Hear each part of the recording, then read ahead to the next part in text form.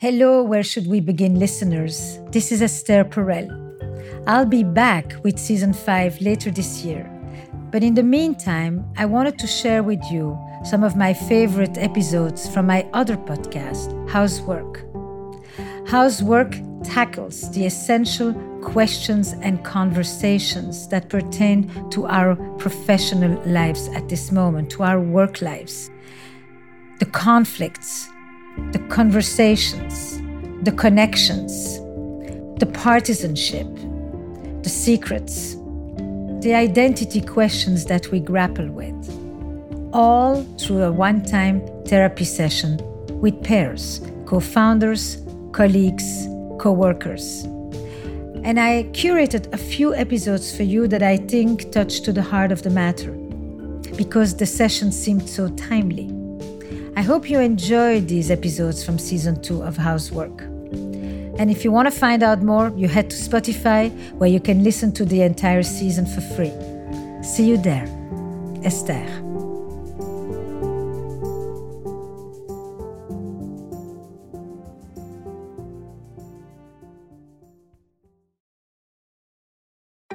This episode of Where Should We Begin is brought to you by Progressive. Most of you aren't just listening right now. You're driving, cleaning, even exercising. But what if you could be saving money by switching to Progressive? Drivers who save by switching save nearly $750 on average, and auto customers qualify for an average of 7 discounts. Multitask right now. Get your quote today at progressive.com. Progressive Casualty Insurance Company and Affiliates. National average 12-month savings of $744 by new customers surveyed who saved with Progressive between June 2022 and May 2023. Potential savings will vary. Discounts not available in all states and situations. Hi, I'm Johanna Ferreira, Content Director at Pop Sugar Juntos. Juntos is all about celebrating Latinx culture, pride, our many intersectional identities, and joy. Thanks to support from Prime, there's so much to get into over at Juntos this month. From conversations with the Latinx minds behind our favorite new movies and resurrected TV shows, to thoughtful celebrity commentary and exclusive interviews with some of the biggest Latin music artists today. And it doesn't stop there. Get more of the music, movies, and shopping you love on Prime. Whatever you're into, it's on Prime. Visit Amazon.com/Prime to get more of whatever you're into, from streaming to shopping, and get all of our latest coverage at popsugar.com/juntos. Con amor, Johanna.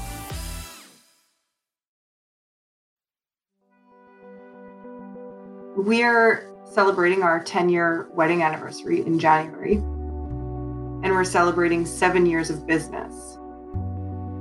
They are co-founders who opened the gym together. She's 10 years older than him. He came from Ireland, and they live together in Canada. I feel like the way we process our thoughts is so different. She speaks her mind. That's how she works through something, is with other people and that art of a dynamic conversation. Whereas when I have a complex problem on my mind or something I need to work through, I definitely do that in more of an introverted way. They're business partners, they're spouses, they're lovers, they're friends, and they're fighting.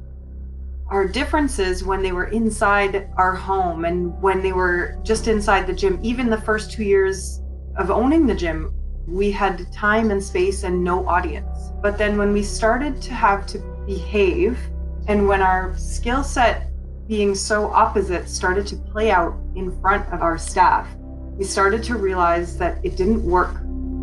And it isn't clear what they're fighting about. Is it about power? Is it about recognition? Is it about respect? Is it trust?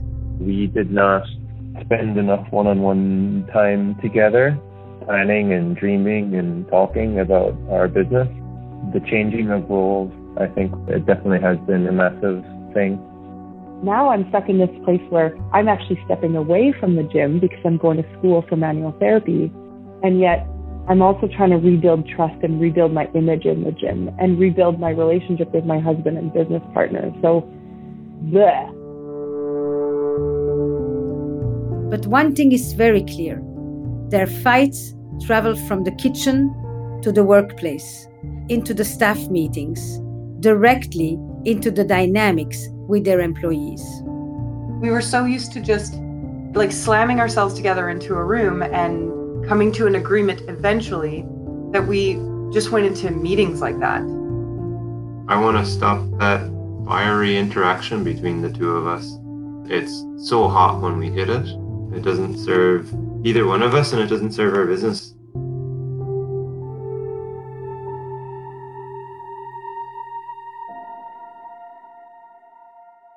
So you basically, the married couple came to work and acted in the staff meetings in the same way that they were acting at home. That's right. Not realizing that once they had an audience or people who were waiting for instructions and clarity and decisions, they didn't really want to participate in your fights. Yep. Yeah. Okay. So where did you meet? Give me a tiny bit of the background. You go ahead. Yeah. I was over here on a work and travel visa. We met at a gym. We were both personal trainers at that gym. I was young and keen to learn. When I saw her bio get posted on the wall, it included, third level education and experience that the others didn't have. She immediately stood out. I was very busy in that gym and running by sometime when I finally actually saw her in person, and I quickly said, "You're really smart. I want to talk to you." And I think that sparked her attention in me. The smart piece. Mm-hmm. Say more. He's the intellect in our relationship. He's extremely intelligent. The backbone of our business really relies on all of the research that he's done and everything that we've been able to put together. And something that we hear time and time and time again in our gym is people don't know why, but they just get this sense like it doesn't work unless we're both involved. Because he brings what? And she brings what? How would they describe it? I think I bring love. I bring care. Somebody comes into our gym space and I can feel something is up and I check in and I say, "Hey, what's up? How you doing? Like, what's going on?" And I find out that their grandparent had died or a parent is sick. I think that people just feel very cared for by what I bring. But when they're in their hour-long session and when they're training, he's caring for them there. He's very technically sound in his explanations, and he's always been a great teacher. Mm-hmm. And for him, who is the man in the gym, in the workplace, and who is the man who comes home to his life partner? Mm. Yeah, at home, I'm definitely more introverted and I use that time to recharge. I think that I learned that habit as an athlete in my teens. I competed at a competitive level, and I think home was a recharge for me during those years. And I feel like that only has continued over to my workplace, where again I'm very passionate about the stuff, so I feel very energized. And although I love it, I'm not extroverted 24/7, and that takes energy from me. Mm-hmm. And I think the outcome of that then sometimes is I come home tired and in need of recharge. And I think that can definitely frustrate her, because where's the partner that she married giving energy to the relationship? You answered for me.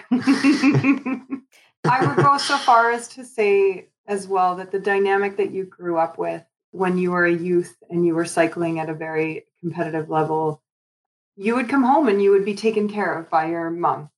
And you really didn't have to do a lot in your time of recovery. And that's not the life that I want. And, I listened to another session that you had, and you said something that really resonated with me because I do things that I really love, like cook and take care of our household and plan things. But then I start to resent doing those things because I'm doing them alone. And you said this thing, I'm going to just grab my notes. You said, because I do it so well, you do it less and less. And because you do it less and less, I do it more and more. And because of this, you become even more the person who doesn't do that which you don't like. And because you don't do what you don't like, I become the person that does what you don't like to do. You said something to that effect. And it was very... Sometimes I say interesting things. You said it better than I could even write it down, to be honest. I had to re-listen to it. But so how does this dance play itself out between the two of you? It sort of goes back and forth between me loving and enjoying making meals, but then I dance with this idea that I resent it because I have to. And if you ask for him to do so, then what happens? Mm-hmm. That was a process that took a long time to be able to ask without resentment. Mm. We're past that stage now. He participates, he does more, but it's... it comes and goes. Yeah. When life gets very busy, I focus on other things and I drop that ball. Yeah, Go ahead. I was going to say that why that statement meant something to me is that it's one part the domestication of roles, and it's one part feeling like he's not contributing, but it's also another part of, because I'm doing all of these things, it gives him more free time to be able to do other things, like run our business and be more present in our gym space. And so it begets him doing more of that, and therefore me doing more domesticized chores. Sort of the second part is that our staff see that as well. And so he's getting these questions about programming and technical questions about the gym itself. And I'm getting text messages about picking up toilet paper and cleaning products. And at the same time, they're bothering to send two separate messages between the two of us. And what we're discovering is that our home dynamic is just bleeding into the gym dynamic all of the time. I hear you. Mm-hmm. You agree on that? I do, yes. What she's highlighting is the dynamic interdependence in relationships.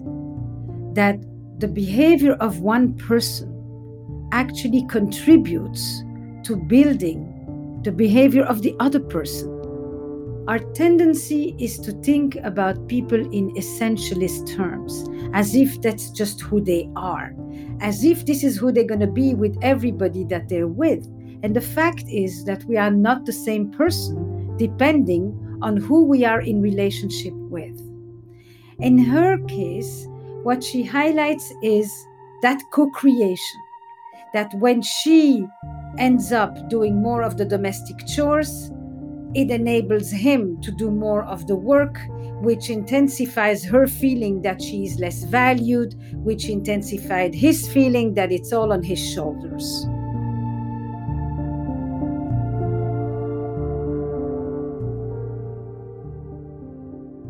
Are you both motivated to change this, or does it suit one of you and not the other?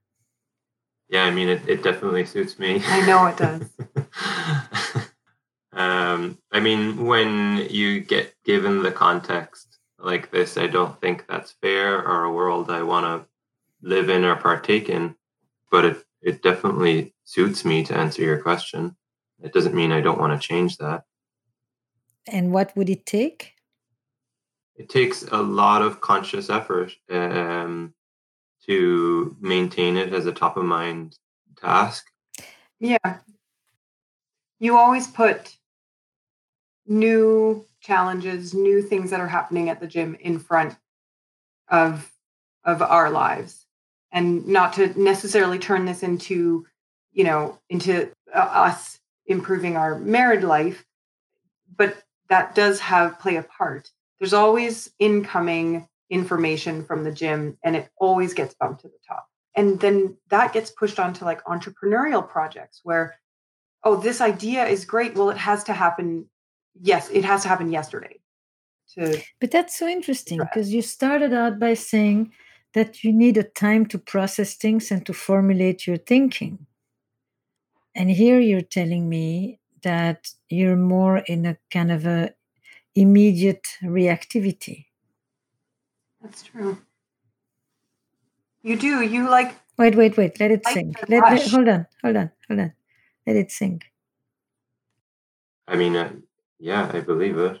You never thought of it that way? No. That you process things for a long time, and yet you also feel the need for the rush of repair. And It's interesting. It is.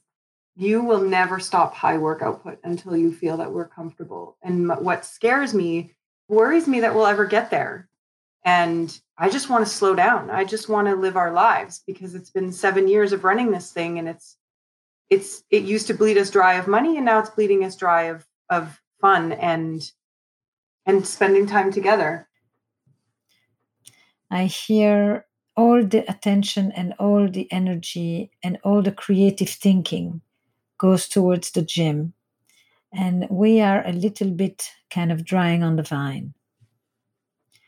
And in a way, you can't really say he's not contributing to the relationship, because from where you are, you think I'm working super hard to make us comfortable. So you have a rationale to say, how can you say I'm not committed? All I do is for us. And she will say, I appreciate what you do for us, but I want some of you. And if in order to have a comfortable us, it means I never get to see you or have fun with you or be your partner, your wife in life, then she can develop a new resentment, which is the resentment toward the gym.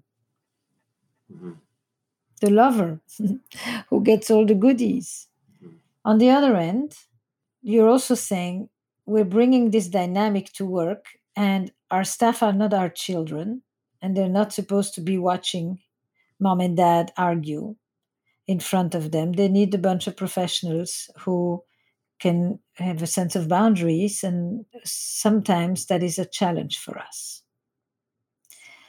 And on the other end, you're also saying, because of the way that he is invested at work, it domesticates me at home, which then domesticates me also at work, because now I'm the addendum, the adjunct to the leader, and the whole thing becomes quite genderized as well, so that he gets to deal with the interesting questions and technical challenges, and I deal with the toilet paper, which is kind of the opposite of why he was drawn to you in the first place, because you had the upper degrees of education and he thought you are very smart and he has a lot to learn from you.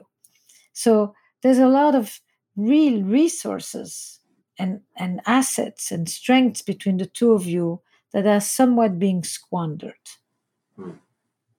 both at home and at work. Yeah, wow. I've never really said the whole story all at once for somebody who doesn't know us, for them to pull it all the way back. We would write these programs together, and we no longer do that. Programs as in the training programs that we would use in the gym. Like what kind of exercises I need to do? Correct. We wrote these together for 5 of the last 7 years. And I decided to stop 2 years ago because we decided that it wasn't beneficial for us to both be working on these things together. And he did it. But it used to be one of your creative outlets. It used to be one of the places where your juices flow together. That's very true. It was, but it transitioned away from that, to be honest. We stopped doing it because it wasn't working. Because it was causing conflict. Yeah. Why? Why did this very rich, fertile place where the two of you came together and really could create become fraught with conflict? I think it came back down to ego again. Now, ego is a code word. You're going to have to break down the EGO. Say it. I feel like. Don't help him. What is the conflict? Power, trust, recognition, integrity? What are we arguing about that we can no longer come together on the one thing for which we could really be creative, which is to develop training programs together? Out of that list, I think power stands out. All right. Power to, power over, power for what? I guess power over the direction of the gym or what's happening in the gym. Can I speak to this? Yeah. I think this starts at I was too busy to stay on top of knowing what I needed to know from a technical standpoint. And so you started to feel like you knew it more and you did. What is the technical stuff, just so I understand? When you say technical, it means what? Understanding physiology, understanding trends in the industry. And I think that what ended up happening is you are so interested in always studying and always learning. And you have that time and space because I'm over here cooking dinner and getting groceries and taking care of toilet paper and whatever. And you're just learning and learning and learning and building this knowledge. And then we get together in a meeting where we're supposed to create, and all I can think about is toilet paper, and all he can think about is how I don't understand the training system anymore.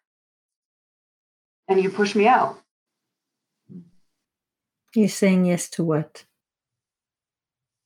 General nodding in agreement.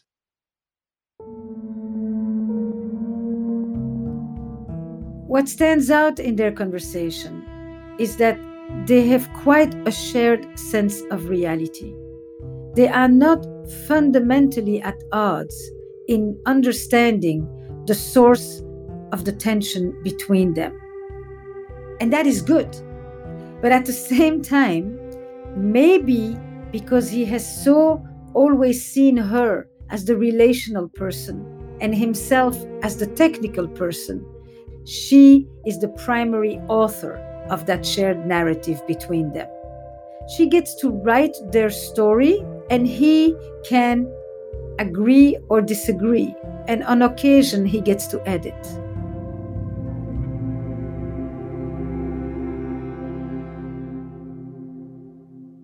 As we grow the business, I think the only comment I would make there is that I don't think we can have our finger fully in every single aspect of the business.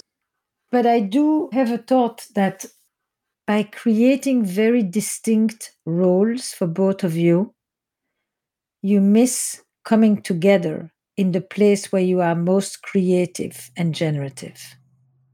Mm-hmm. So that you become constant administrators. You report to each other about the running of the business, but you don't have any interesting conversations about that which the business is about.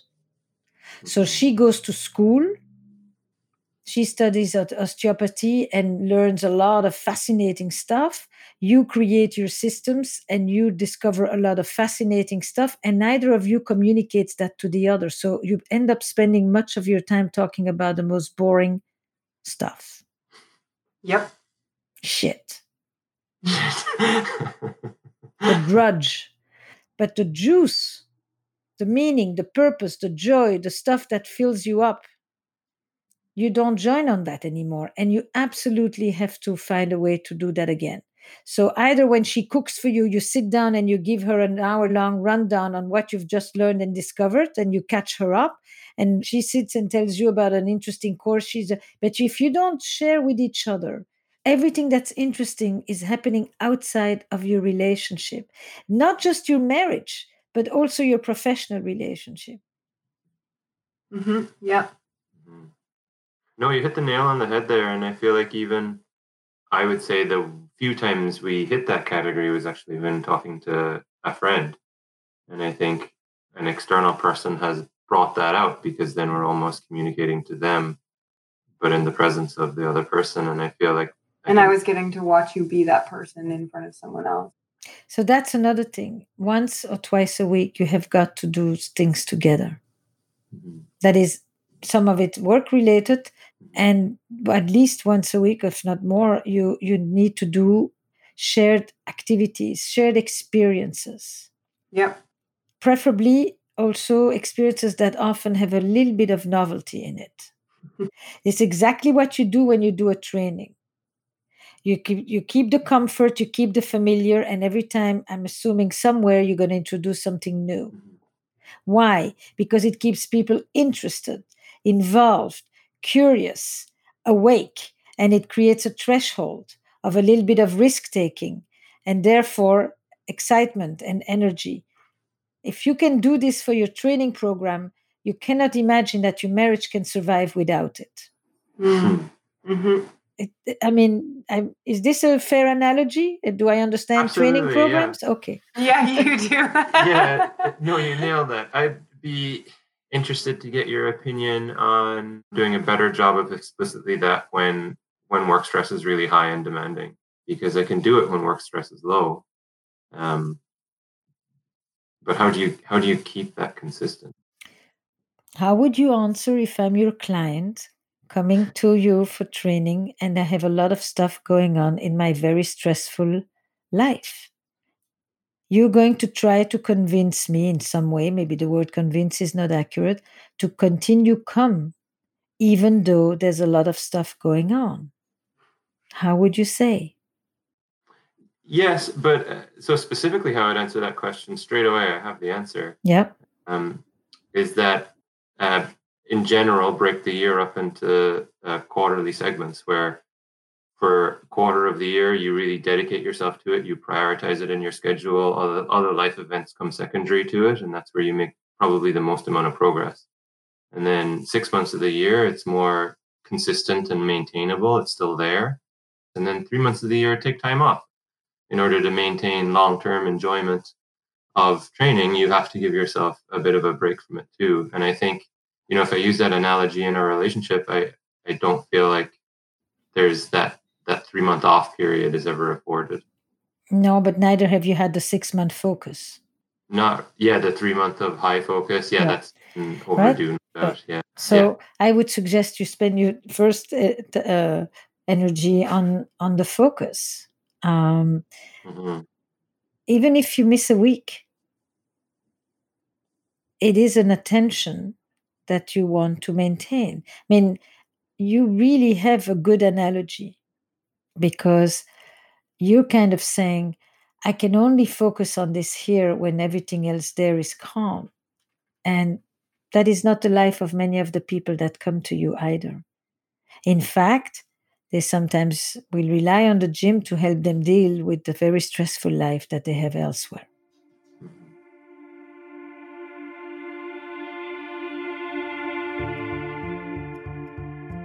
I mean, how many times have I been with a trainer who is telling me, consistency, you have got to show up. If you don't come, I can't help you reach your goals. And I'm imagining that he must be saying some of the same things to his clients, but he doesn't say it to himself. To himself, he says, when I have everything fixed at work, then I may have some energy left to bring it into my relationship, which is such a familiar text. We've all heard this one, but that's not the way it works, because it is the act of doing the very things that he wants to experience with his wife that will ultimately bring that energy and not the other way around. The more you do it, the easier it becomes. I'm sure that's a sentence he's been saying all along to his clients as well. The same thing applies to his relationship with his wife.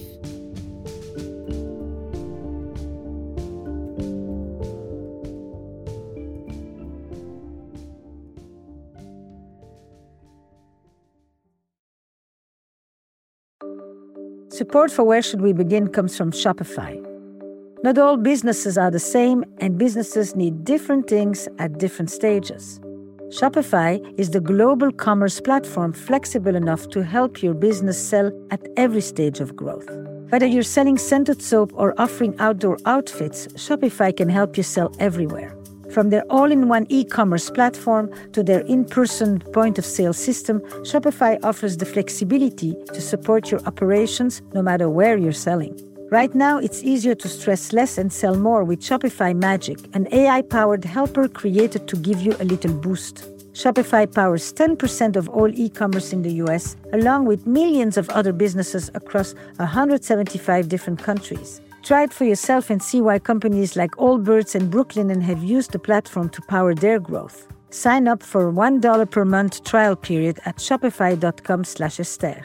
Go to shopify.com/Esther now to grow your business no matter what stage you're in. Shopify.com/Esther.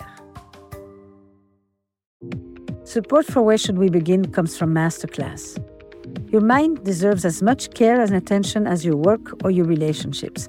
But many of us neglect to care for our intellectual well-being. Learning a new skill is a great way to nourish your mind, and Masterclass makes it easy to study with genius-level instructors from every industry. A Masterclass subscription unlocks an entire world of possibility with unlimited one-on-one classes that you can access at home or on the go. Masterclass offers more than 200 different courses taught by world-class instructors like Ron Howard and Lewis Hamilton.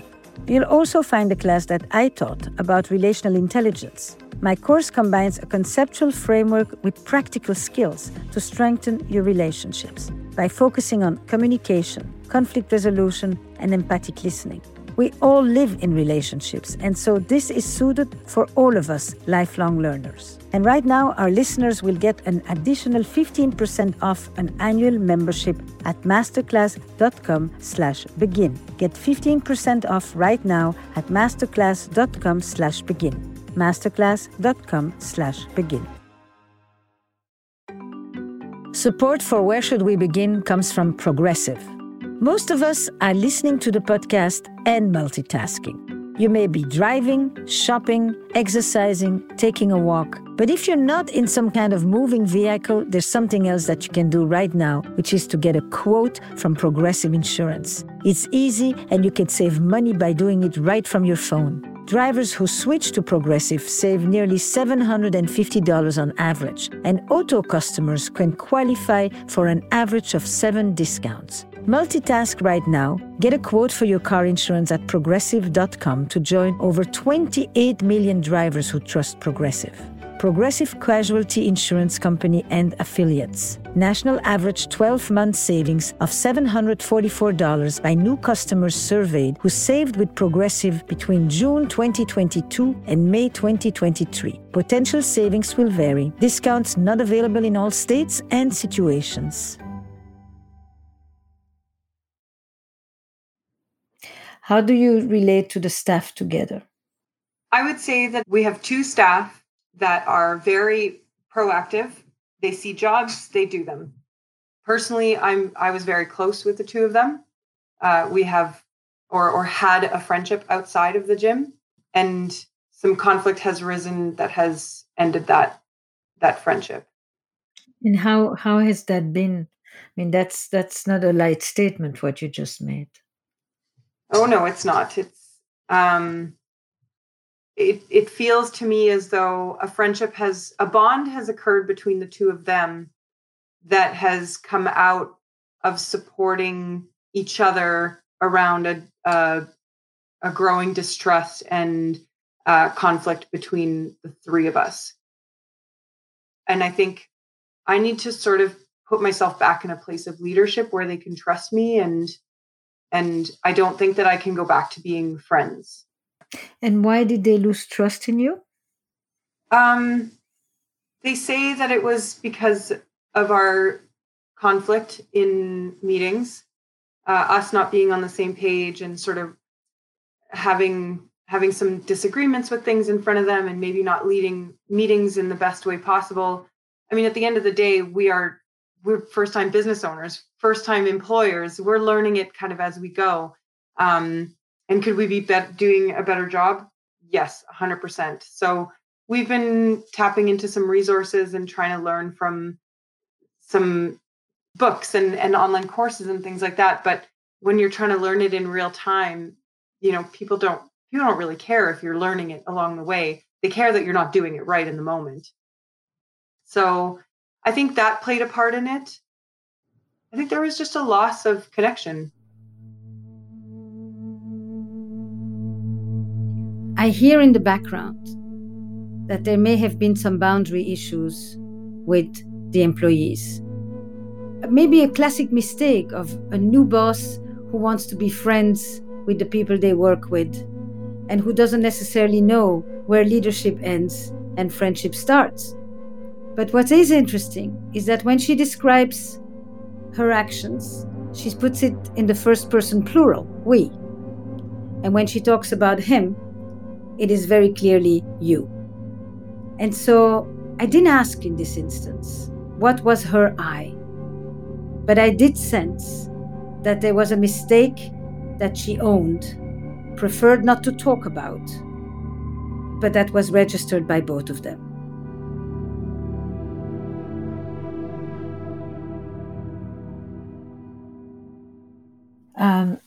So I hear a number of different things. I hear power, and the other one is boundaries, and the other one is leadership or hierarchy or authority, and the other one is, can you be friends with your employees? So, what is power? I have a feeling that that word actually applies more to you. And I have the feeling that respect is the word that applies more to her. Yeah, maybe. Maybe power is control. Or at least in a feeling of when it's in the domain of my strengths, I struggle with going in a direction that I disagree with. Whereas if it's in an area that's not in my strengths, I'm very willing to go in that direction. Can I add to that I think will help with your train of thought? Mm-hmm. You have meetings with them, are these two staff. I'm left out of those meetings because I'm in school, so I didn't contribute to the meeting. And this happened on a few occasions where the three of you made these decisions together, but when they were brought back to me, I said, whoa, hang on, that's missing these pieces of information, and it's not inclusive of this component. And then you have to go back to the girls and you have to say, hey, it turns out I don't have complete control. The three of us don't have complete control. And although you and me can rumble that out at home under the context of our personal and professional relationship, that then turned into resentment from them because it felt like micromanagement from me. It felt like stalling of progress. Mm-hmm. And all of a sudden, the control that we both share was taken away from them. Mm-hmm. And how much did the two of you take a few minutes to discuss this meeting before it took place? Yeah. 0. Yeah.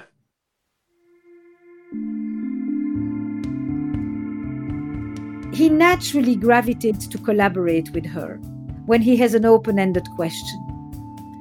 And he can accept her influence when he's not certain.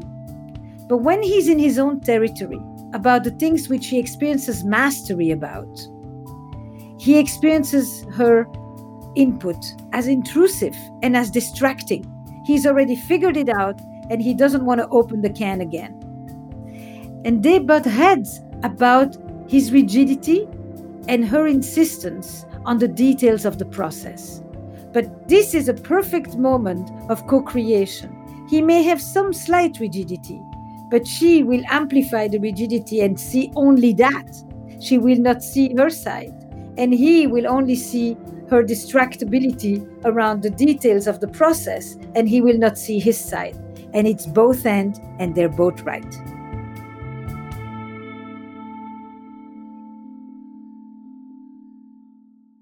If you ask her, do I need to think about anything here?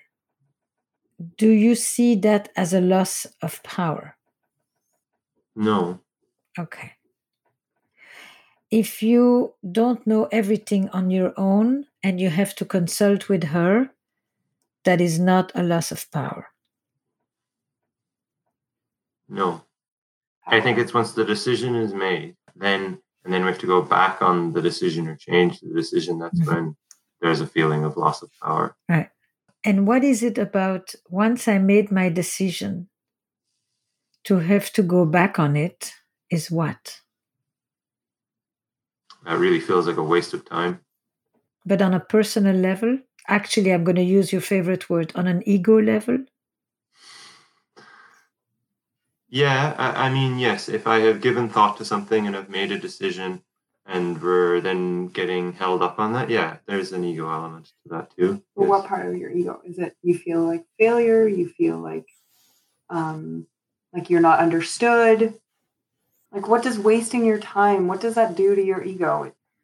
Yeah, it feels like a lack of respect for the decision. She asked you a very beautiful question. What does wasting your time have to do with your ego? How does what you think is a waste of time become a slight to your sense of self? I guess it's a frustration because I feel like I've been given the authority to make that decision. And then when we have to go back on it, it feels like that wasn't actually the case. And then the other side of authority is inadequacy? Okay. I'm asking you. Or the other side of confidence is incompetence? No, I feel confident in the decision, and I think that's what leads to frustration is when it doesn't progress. It's like, no, that's a sensible decision. No, it would. I don't think he's ever felt incompetent, this man. I really don't. He's so self-assured. He's so confident. And it's both admirable and extremely frustrating because it takes a long time to bring him to the other side of that. I have to backpedal him out of logic and out of his own certainty and make him realize that there's a bigger picture. Mm-hmm. You could call it certainty, and sometimes you can call it rigidity. Yeah. You know, maybe real confidence actually allows for things to come in without being afraid that if you let something in, you're going to get poked and you're going to lose your certainty. Confidence is more bending. Confidence can be flexible, and which is part of why when you talk about power, you talk about control. Maybe people who have real power don't need control in the same way. Actually, they often can let other people have control. Mm-hmm. That is part of their power and of their leadership. Yeah, I mean, that all makes sense. It doesn't personally resonate massively, I guess, because I feel like I can,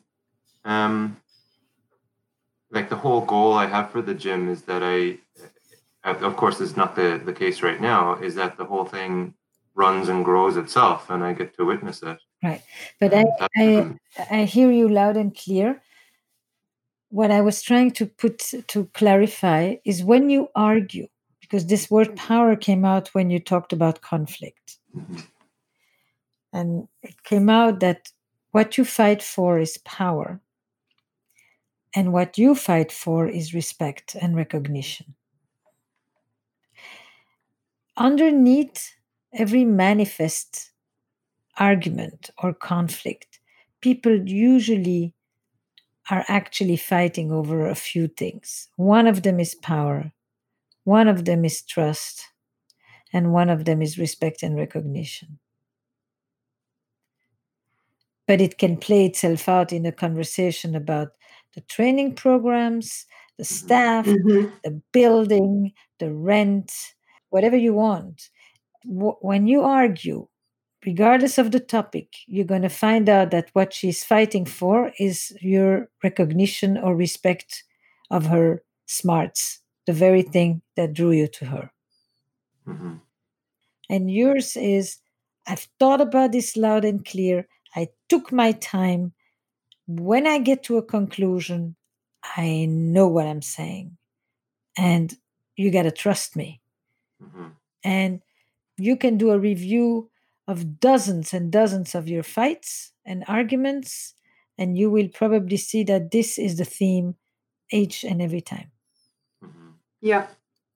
And actually, oh man, you've just hit so many things here that are unraveling dynamics for me. In looking at the underlying dynamics that are behind relationship impasses, I drew a lot on the work of researcher Howard Markman. There are 3 categories that he highlights of what is it that people actually fight about, if they're not fighting about the toilet paper, as she says. One is power and control. Who has the decision-making power? Whose priorities matter most? The other is trust and closeness. Do you have my back? Are we in this together? And the third is respect and recognition. Are my ideas, my contributions valued? And I think that we can look at so many issues in the workplace and see how they neatly map themselves along each one of these main themes. The power that you have, it's bleeding into the gym everywhere. Everyone is looking to him. When something is said, they look over at him and they look for a reaction. And what he doesn't realize is he has somehow developed this bandwagon effect where if he reacts a certain way negatively to something that I say, everyone in the staff room is also replying negatively to it. And so the respect and the confirmation of my ideas is eroding in the gym because they immediately don't see affirmation from him. That's a fantastic dynamic you just described. You just reminded me, I once was giving a lecture and I said all kinds of things that were somewhat controversial, I suppose. And I noticed that everybody was looking to the professor. And if the professor went like this with his head, everybody thought it's okay, it's acceptable. But if the professor did not shake his head, then people were left wondering, if they have the permission to think autonomously about what I'm saying and think that there is validity to it or value to it or not. You are like the professor in your gym. Everybody's turning to you to get their cues. Yeah. For what? They're afraid to disappoint you, or they actually think you know better, or you are intimidating to them, or they want to please you, or what's the dance? Yes. Says she. What do you say? That is the feedback that I have received from my staff. He's intimidating. I'm scared of him. I don't want to let him down. I don't want to disappoint him. Hot or cold? Hot or cold? Yeah, I think it's definitely something that I've become aware of. And I guess something I've only really acknowledged in the last year is I can affect the energy inside the gym within 5 seconds of walking in the door. And that's not something I necessarily ever wanted. But it is a reality. It's hard as a business owner when you give all that responsibility out. And I don't know why it is, but you walk in and there's 100 things that have been done well, but 3 stand out that are, done really poorly. And for whatever reason, your eyes are just drawn to those 3 things first. And I think in that moment when there's disappointment, that can all of a sudden, I feel, be very amplified in my body beyond what I ever intend. And now? And now I'm trying to get better at it. I really am putting a lot of effort into being more conscious of my body language. I think I only before considered the words I was saying. I didn't really know just how much people also weighted the initial reaction, I guess. So amazing, right? You're a trainer who doesn't pay attention to body language. Yep. And you do have a life partner and a business partner who actually is a natural at that. Mm-hmm. So it's not just I need to learn. That's a piece of it, of course, how much you learn to become aware of your tone, your affect, your body, etc. But you also, you need her. Can I ask you something? Yeah. Where did you learn that when 100 things are done well and 3 things were missed, you focus on the 3 things? I don't know. Like immediately when you ask a question like that, I think about my family dynamics, but I don't, like a parent doesn't jump out. You don't like it when I do that to you. That's been a really... Oh, no, 100%. And it's been a project of work of like, okay, close your eyes as you enter and your goal is to find 3 positive things. That's been a task I've given myself. Do you do that with yourself too? Practice gratitude? No. See the 3 things that you haven't done or focus on the 1 thing that didn't go well? I think I do everything that I need to do, and then my awareness is brought to the stuff I haven't done well, and that leads to a feeling of never being enough. It's like, how have I done like 16 hours of work today, and yet there's still 5 things that I haven't achieved, and that's the thing that's being shone a light on right now. And he means that, like, he'll work till 2 or 3 in the morning. But what he means is that you're the one who will basically deflate him by showing him the 2 or 3 things he missed. Mhm. So she sees the problem with you, and you see the problem when you walk into the gym. Mhm. I mean, it's a parallel process. Mhm. Mhm. So you have something to teach each other. I suppose we do. You do. He can help you not just hone in on the negative of him, like you can help him just not hone in on the negative of the gym. It's so true. And I do. We walk in and he mentions the 3 things in the gym. And I actually say, yeah, but look at these other things. Mhm. This person is going through that. And this person did this on their time off. And Right, but you can be very empathic about everybody else but him, yeah, because you're resentful of him, because you feel neglected, and you feel like he's not necessarily putting enough attention on the relationship, which may not be inaccurate at all. and there's also a component of don't forget the 3 things you forgot to do at home. He says. No, I say that. Like, you can't be upset about these 3 things. You forgot about 3 things. And Oh, I see. why I see. can't You're we good get- at this. Yeah. Yeah. Good. Very good. You've got that skill down. Let me fire at you so that you can learn to mount an artillery of defense. That's right. Okay. So you can totally reinforce the defensiveness of the other and then say to them, why are you being so defensive? Without realizing that part of their defensiveness is in direct response to the fact that you've just attacked them or blamed them. Right?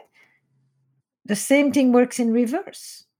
You don't wait for her to ask you to do things for the home. You take the same initiative that you take for work. Mhm. I want to stop that fiery interaction between the 2 of us. It doesn't serve either one of us, and it doesn't serve our business any well. Do you know how to do it? I think theoretically, yes. I feel like it's gone on now long enough that it's grooved, and it's so hot when we hit it that it so easily wins the moment. I mean, I feel like I'm a very grounded person and can take energy and information and not be influenced by it. But in those moments, I certainly can't. I Right. get wrapped. Because it's not information. It's not information. You're purely in the realm of emotion. Mm-hmm. And you have to course correct. You gotta first and foremost do a pattern interrupt. Mm-hmm. Which means if you get down and you rapid escalate in this negative feedback loop, one of you has to just say, let's not do this. Mm-hmm. And the other one not say, you don't get to decide when we stop. Mm-hmm. Oh, when it suits you. You just say thank you. Mm-hmm. As in, we're going to protect the relationship, because otherwise we're going to unravel. I think that's hard for us because we both get defensive and both of us want the last word. Yeah. So then you say like this, if I say this now, or if I do this now, or if I don't say this now, what will this do to us? Mm-hmm. And you will make decisions that are good for the us. Mm-hmm. Because if it's good for the us, it will be good for you. If it's only good for you, there may be no relationship. Mm-hmm. And then there may be no business. So you can totally have the last word. And the last word is to say, I won't let this happen to us. We can do better. Same when you're in your meetings in the business. And that's when one of you needs to say, what are we doing? Just simply put your hand on each other's shoulder, lap, neck, face, whatever it is. You are a couple as well. And just, what a mess. Yeah. Misattunement, missed. That could be our word. That's it. Just acknowledge you missed. You don't have to have a post-mortem for every misattunement. Mm-hmm. Got it. She has an allergic reaction to the thought of sweeping something under a rug. But it's not. It's an acknowledgement of we missed. You make it overt. You own yours. And then you first make sure that you maintain the connection. There is no value to an analysis between two people who at that moment are completely in a breach. You don't care enough. You have to be in the caring mode to want to actually understand why the other person meant what they meant and said what they said and all of that. Right. Yeah. And what you're saying is true with work as well. One of the things that we were starting to get better at was celebrating when we were achieving goals at the gym. I remember even when we got our loan to open the business in the first place, we had just been going through the motions for so long that we got our loan and we got out of the bank and we put our helmets on and we were going to bike back home, and we sort of snapped out of it and we sort of went, oh my God, we just got our loan for our business. We should go get a beer to celebrate this. And those misses, to use the word again, have come up a lot. Oh, we hit 100 members. Great. Move on to 150. Great. To the next one. All right. That's a very good point. So you need two code words. One may be the miss. He likes the code words. It's miss, and on the other side, I would put mark. You need markers. Moments where you see the before and after, the transition, the developmental arc. Listen, as a trainer, you know marking very well. You are counting differently. It's the 8, it's the 10, it's the 12, it's the weight, it's the distance. You are constantly marking, but you're not doing it for your business and you're not doing it for your relationship. You are not tracking. And celebrating. Yes, beautiful. So this is not the end of the story. You got to get to work a little bit.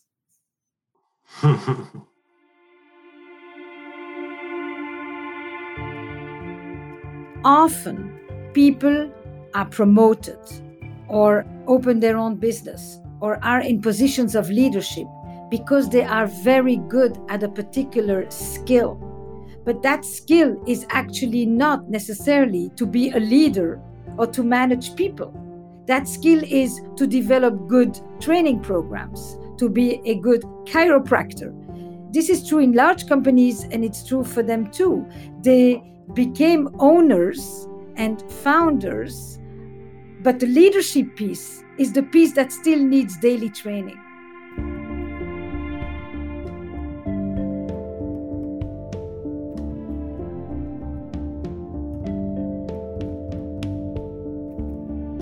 Esther Perel is a therapist, best-selling author, speaker, and host of the podcasts Where Should We Begin and How's Work.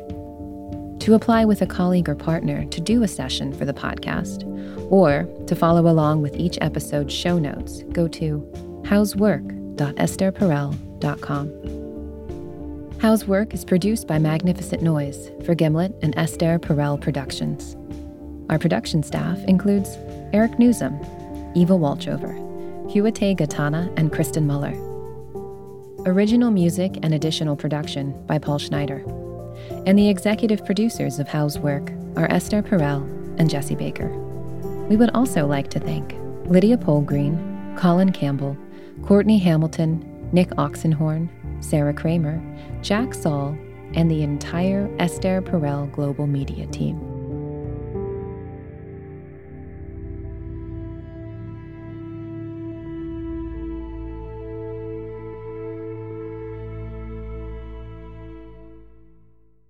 Support for Where Should We Begin comes from Masterclass. Masterclass offers classes from over 180 world-class instructors, Frank Gehry can teach you about his unconventional approach to design and architecture. Margaret Atwood can help you develop your eye for story. Or you can take my own course. My class is about relational intelligence, how you connect with others, how you improve your communication skills, develop more empathy, build better boundaries, and find clearer resolution for conflict. Right now, you will get an additional 15% off an annual membership at masterclass.com/begin. Get 15% off right now at masterclass.com/begin. masterclass.com/begin. This episode of Where Should We Begin is brought to you by Progressive. Most of you aren't just listening right now. You're driving, cleaning, even exercising. But what if you could be saving money by switching to Progressive? Drivers who save by switching save nearly $750 on average, and auto customers qualify for an average of 7 discounts. Multitask right now. Get your quote today at progressive.com. Progressive Casualty Insurance Company and Affiliates. National average 12-month savings of $744 by new customers surveyed who saved with Progressive between June 2022 and May 2023. Potential savings will vary. Discounts not available in all states and situations.